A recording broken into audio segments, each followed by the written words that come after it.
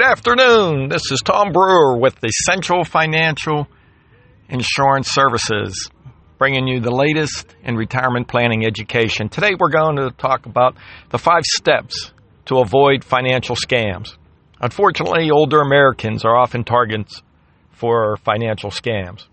So what signs should you and the seniors in your life do to avoid being deceived by the financial con artist? 1. Run potential purchases and investments by someone you trust. Whether it's a family member, a friend, another financial advisor, consider consulting a third party whom you know and can depend on. Step number 2, read the fine print. Don't skip over the details and ask questions until you fully understand the paperwork you're signing before you put your John Hancock on that piece of paper. Don't rush into the decision. Valid companies shouldn't pressure you into making any decision same day or overnight.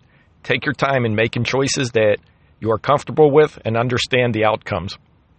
4. Be selective about personal information. Never send money or provide credit card numbers and expiration dates, bank account numbers, date of birth, or social security numbers to unfamiliar companies or unknown persons. Finally, number 5, ask for the credentials of that financial advisor. When dealing with financial professionals, don't be afraid to ask them about their qualifications. For example, if looking at fixed indexed annuities, your insurance agent is required to have certain credentials, and you should ask to see his or her license.